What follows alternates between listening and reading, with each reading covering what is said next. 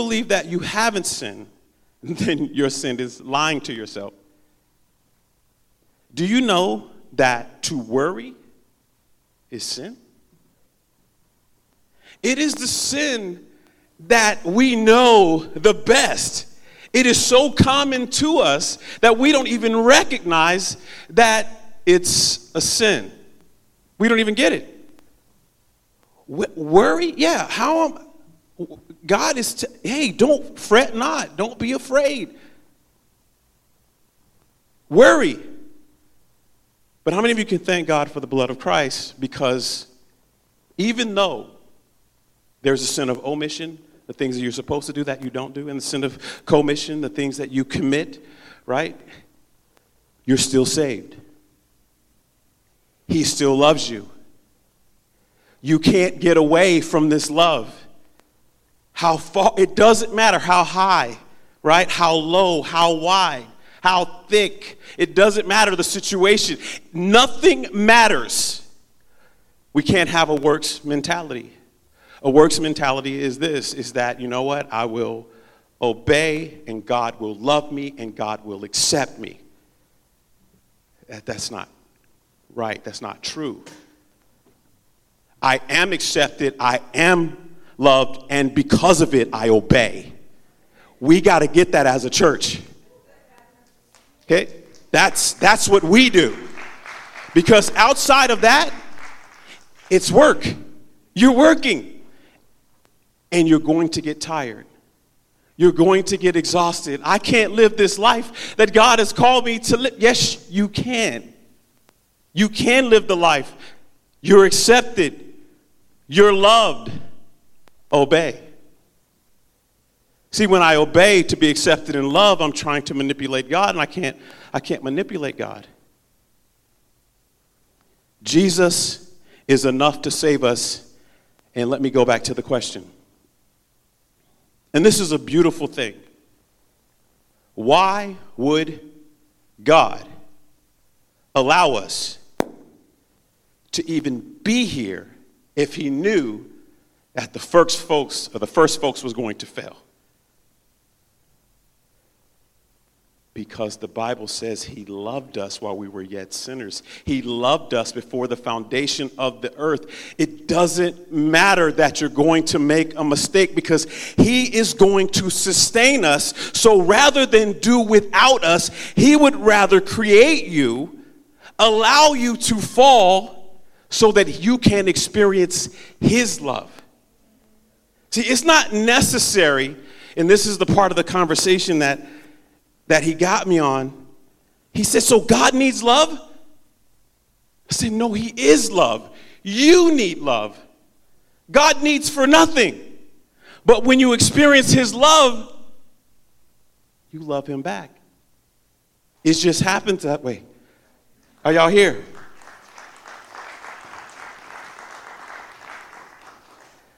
Gosh, man. I'm so excited to be able to tell you guys this. I am, because this is my hang up, the religion part of church. And I want to break that. I want you guys, because see, when you're trying to win God, you can't win God. You can't win him. He doesn't work that way. God wins you.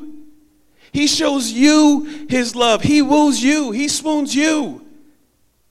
And he draws us. This is how this works. We have to get the religious mindset out of the equation. Because what happens to us when we can't meet the standard is we walk away. And we find something wrong in our minds with God. Is Jesus enough? Is Jesus enough to save us? Is he enough to save us? And why is he enough to save us? Well, first of all, he's perfect. My God is perfect. Is your God perfect? The Bible says in the book of Hebrews that he came in the volume of the book to do the will of God. He said, lo, I've come in the volume of the book to do your will, God.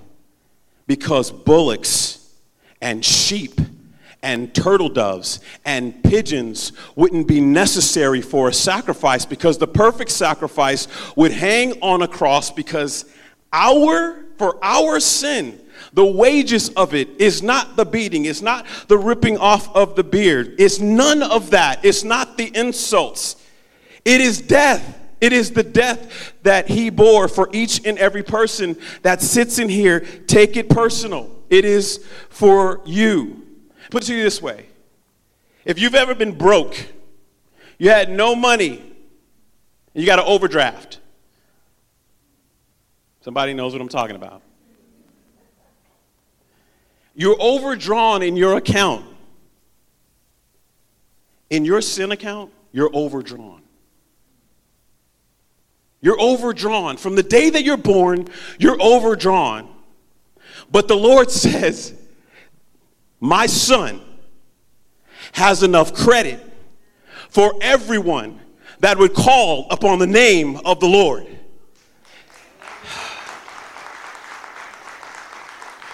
See, the devil, the enemy, he has a plot. I want you guys to get this. This is going to help you. Put this in your mental Rolodex. If you're not taking notes, take this down. And if you're taking notes, take this down. God has a plan of salvation for you. The enemy has a plot. The enemy never has a plan. He always has a plot. A plot is an evil scheme to bring you down, to set you back. The influence of the enemy is here. It's in church. It's everywhere you go. The influence is there. The enemy will try to keep you from praising God because he'll look at your problems. Look at your bank account. Look at what you're going through. Look at your marriage. Look at your kids. You're failing in school. And you want to worship this God? That's a plot. But the plan of God is, I keep my eyes set on him, and he will supply all of my needs according to his riches and his glory. I don't have to look away from him. He is the one that will do it. We got to learn as a church to lean on Jesus and not our own understanding. Come on, somebody.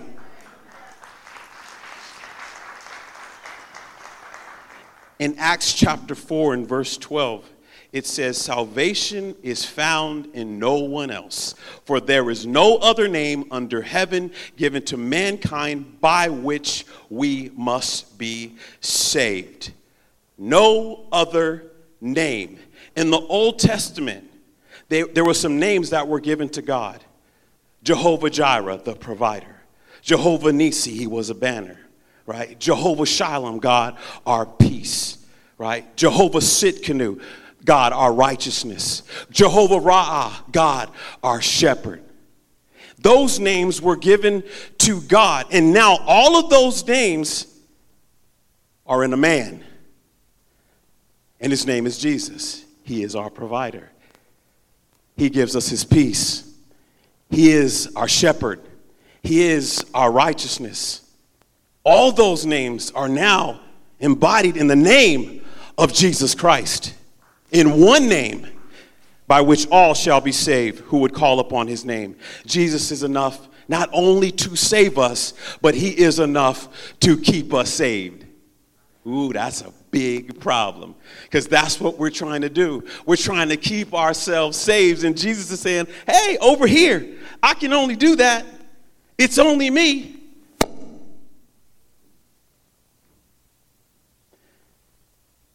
Do we believe it? Do we have enough faith to believe that it is God who sustains us? It is Christ who sustains us. Yeah, I have my daughter and my son-in-law, who I really appreciate him taking my daughter off of my hands, who I love so much.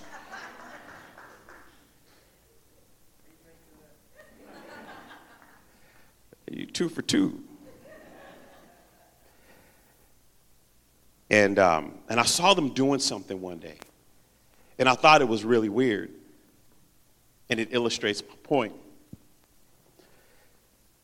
They had a puzzle. And maybe it was 500,000. I don't know how many pieces it was, but it was just too much for me. And they were playing with or putting the puzzle together, and I guess it was their bonding time or conversation time. I guess they love to do that or whatever, but it was a puzzle. And I'm like, seriously? A puzzle? But I noticed something about the puzzle. The puzzle comes in, let's say, 3,000 pieces. It's absolutely ridiculous to me to sit there and put something together that was together before, but we'll talk about that later. They tore it apart for you to put it together, and you enjoy that, and I just don't understand the logic. But they do. There's a picture on the box. And the picture on the box is what these pieces are supposed to look like when you're done, when you finish the puzzle. That's what it's supposed to look like. That's faith. It's faith like I've never seen it before. Because when you open up, how many of you had a puzzle before? You've had a puzzle. Have you ever asked yourself, I wonder if all the pieces are here? You've asked yourself that? If you bought it at a thrift shop, you ask yourself that. Because if you bought it at Toys R Us, you bought it assuming that all the pieces were there. Absolutely. So if you trust a manufacturer to put 3,000 pieces in a box and you don't assume for a moment that one piece is missing, why would you not trust Jesus with the pieces of your life to keep you saved?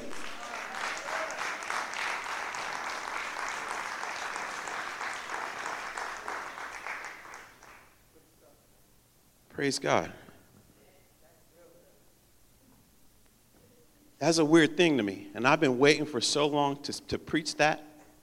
I had to wait till it was okay. I had to get to know Jordan, let him know, man, I adore you, your crazy self, putting a puzzle together. He is enough to keep us saved. Faith.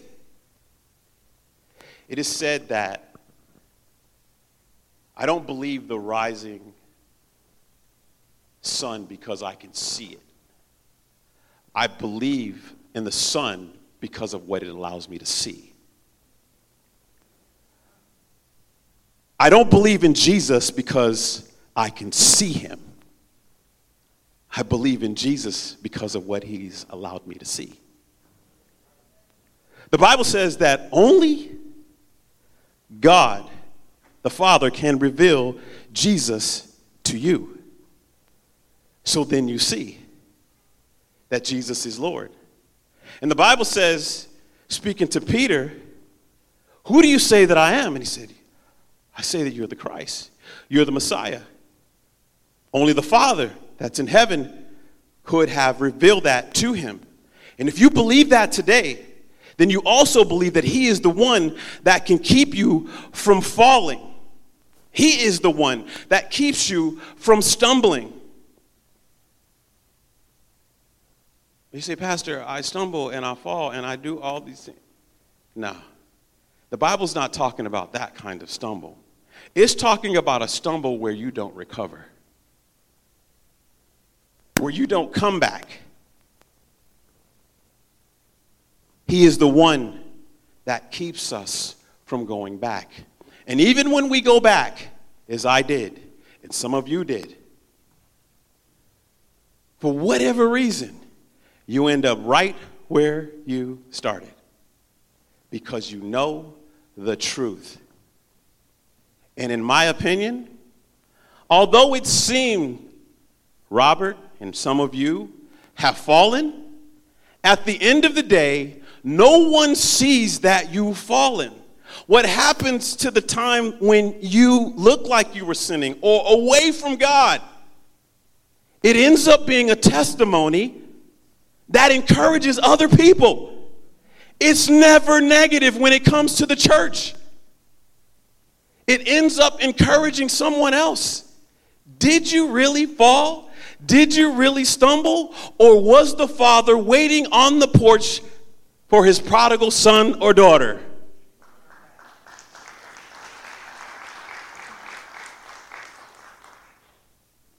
Jesus is enough to keep us saved. The Bible says in Psalms 119, 165, great peace are those who love your law, and nothing can make them stumble. God wants you to love his ways.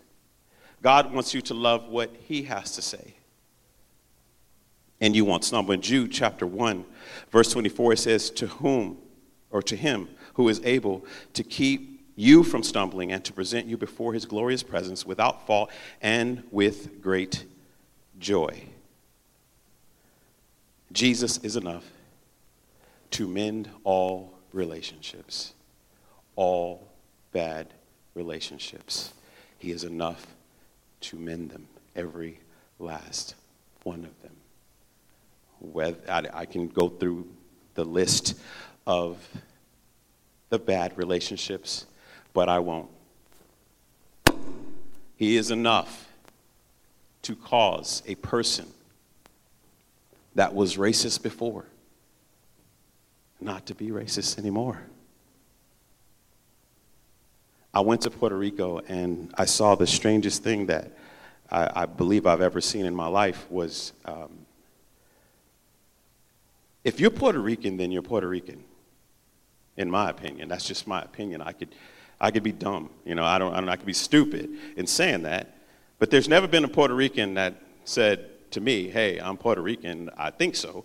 It's usually, I'm a Puerto Rican, I know that I'm a Puerto Rican, and that's where it stops. Got a flag in my car to prove it, so that's usually where it stops. I'm a Puerto Rican, and that's it.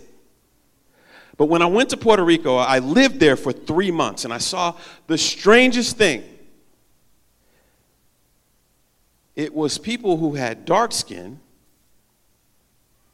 that didn't like people who had light skin. People had nappy hair, because Puerto Ricans come in all different shapes and sizes and colors. Nappy hair, straight hair, blonde hair, doesn't matter. And I didn't get it. I don't understand. I was like, Marty, but they're Puerto Rican. No, but they just don't. See, my wife's grandma, she didn't like me because I was black. But I'm like, do I look like all them other Puerto Ricans? Why don't she like me? What's up? Maybe she just don't like me. No. You el negro.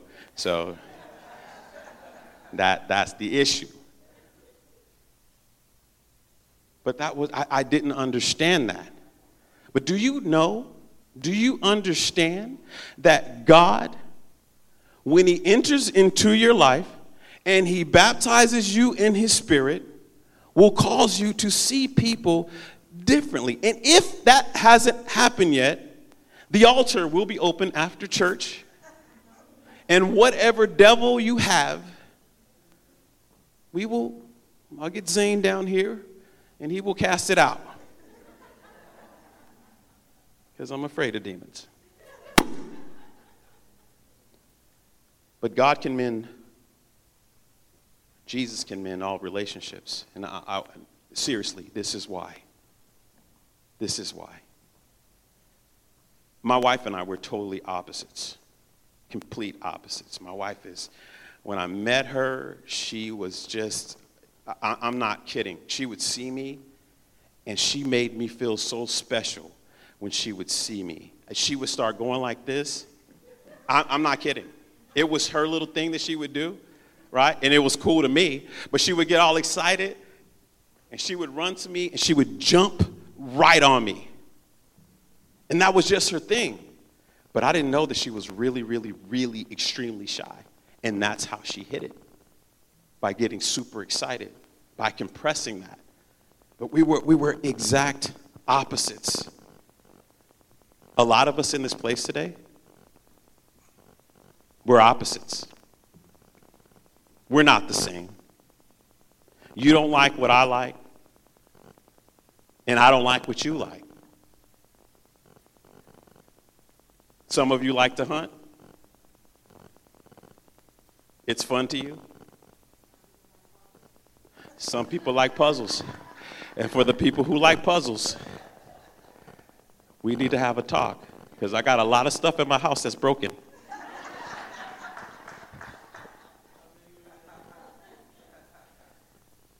But there's things that we have that we would not be friends. Come on, let's be real about it. We would not be friends. We would really not know. I wouldn't be inviting you over to my house. Let's be real about it. We wouldn't be having these team nights and all that good stuff and parties and all that. We would not be doing that. But because we have one thing in common,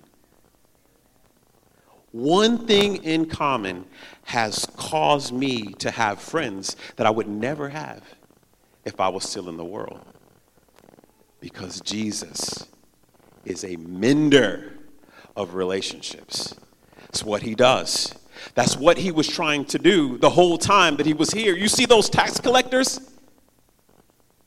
You see those tax collectors? I'm hanging out with them. You see those sinners? I'm going to eat with them. You see that prostitute? I'm going to take up for her. You should do the same. Mend the relationships. That's what he was trying to do the whole time that he was here. And so that's what we're trying to do. There's a line in the sand. And we're saying, let's get to know each other. Amen? I want to know you. I want to know about your culture. And when we come to church, we drop the culture for a holy culture. Right? I want to know what you eat. I may not want to eat what you eat, but I want to know what you eat. I heard a guy, he was a Cajun. We went to something that's called the Round Table, and he said, I'm a Cajun, right? And I was like, okay. And he said, you know, if there was a Cajun in the Garden of Eden, he said that whole story would have been totally different. Totally different if it was a Cajun. Because the snake would have came and started talking, I would have ate that snake.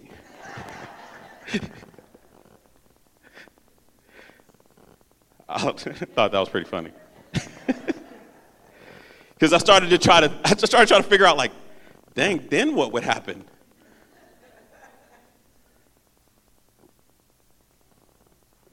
When the Lord takes pleasure in anyone's way, he causes their enemy to make peace with them. Are you agreeable or are you teachable? There's a story in the Bible of two sons. Jesus tells a parable. He tells the one son, he says, hey, go into the field and work. And the son says, sure. And he never goes. And the second son, he says, hey, go in the field and work. And he says, no. And he goes and works. He goes and does the job. The first, you just agree with me. You just agree with everything that God says, but you do nothing about it. You do absolutely nothing about it. There's people that, hey, could you advise me on this? Could you tell me? Yep, let's go to the Bible. And I tell them exactly what to do, and they do what they want to do. Agreeable people will fail. The teachable ones. Because the son said, no, I'm not going. And then he was like, you know what? It will be better for all of us if I go and do what the Father has asked me to do. Jesus is enough to finish what he started in you. Jesus hasn't forgotten you. He knows where you've been and what you've been through and how you've been hurt. He gets it. He gets it. When Jesus was going to the well, there was a moment. The reason why Jesus went to the well was because he was exhausted. We don't want to see Jesus like that. I see Jesus like this. Like, hey, we need to go over to that well because I'm thirsty. But we don't see Jesus like that. The Lord came down to get in the dirt with us. The Lord came down to get in the broken spots with us. See, the Bible to me has three themes. You probably can figure out the others, right? How I treat you and my relationship with you or others, and my relationship with God. That's two. And then there will be one more theme. God with us. From the very beginning, it was about God with us. Read your Bible. Genesis, God was with us. I just want to be with you guys. No, you broke the law. I can't be with you. He's always wanted to be with us. The temple. Why was the temple created? Why was the tabernacle created? So that you can have his presence. So that he could be with us. Then Jesus, again, I'm going to fix this thing once and for all. This is it. You're not going to need temples because the Holy Spirit is going to dwell within you. Again, even after Jesus left, the Holy Spirit came, God with us. He just wanted to be with us. God with us. He will finish what he started in you. And you just have to believe it. Philippians chapter 1, verse 6. I want you to be confident in this, that he who began a good work in you will carry it on to completion until the day of Jesus Christ, until the day that this thing ends. Jesus is enough to bring joy into our lives, and this is where I will end in 1 Peter chapter 1 and verse 8. It says, though you have not seen him, you love him. And even though you do not see him now, you believe in him and are filled with an inexpressible and glorious joy. So I want to say this. I've said it before, but it's always good a third time. When I lost my sister, that was not a happy moment for me, but it was a joyous moment. See, you won't understand that. Happiness is situational. Joy is eternal, the joy that God gives you. Which means that what God gave me, what God's joy allows you to do, it allows you to see God in every last situation. So he started to break down her life for me, to allow me to see that he didn't have to give me her, that he didn't have to allow me to meet her or to have her in my life, but he did. And I remember we would spend hours together. Hours. Who does that with their little sister?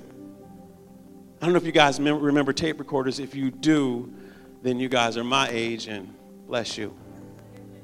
If you don't remember tape recorders, you missed out on such a fun time. Because we used to sit and we would tape one another, and we would sing songs and imitate people on TV and laugh. And I went back to those times. Thank you, God, for allowing me. That's joy. But I got mad at God. I'm not Superman. I was mad with God. God, there was so much that was promised over her life.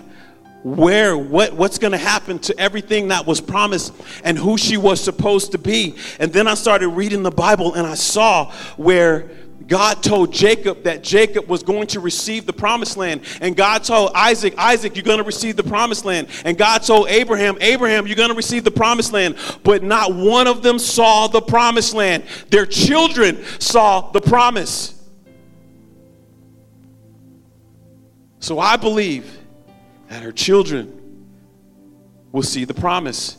But I find joy in the fact that God gave her to me for 44 years. I had to get on my knees and pray and ask God, you need to show me. It was the day of her wake. And I was so upset with God. I need to see it.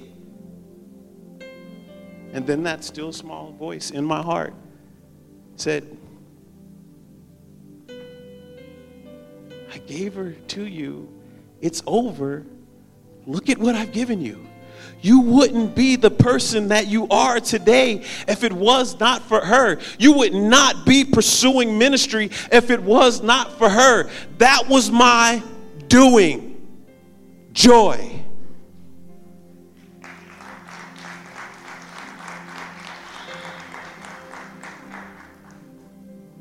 But where this joy comes from, it comes from knowing that Jesus is enough.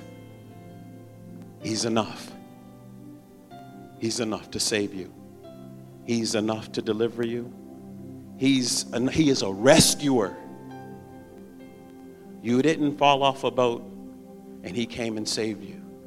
You were drowning already. You were under the water, and he reached his hands down and he said, come up here. You're my child. It is him. He is enough. When he is not enough for you, it means that you've went your own way.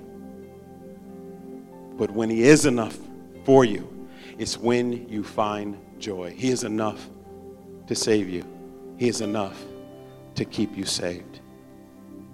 We can stand to our feet. Come on, let's give the Lord a hand of praise. He's good, isn't he?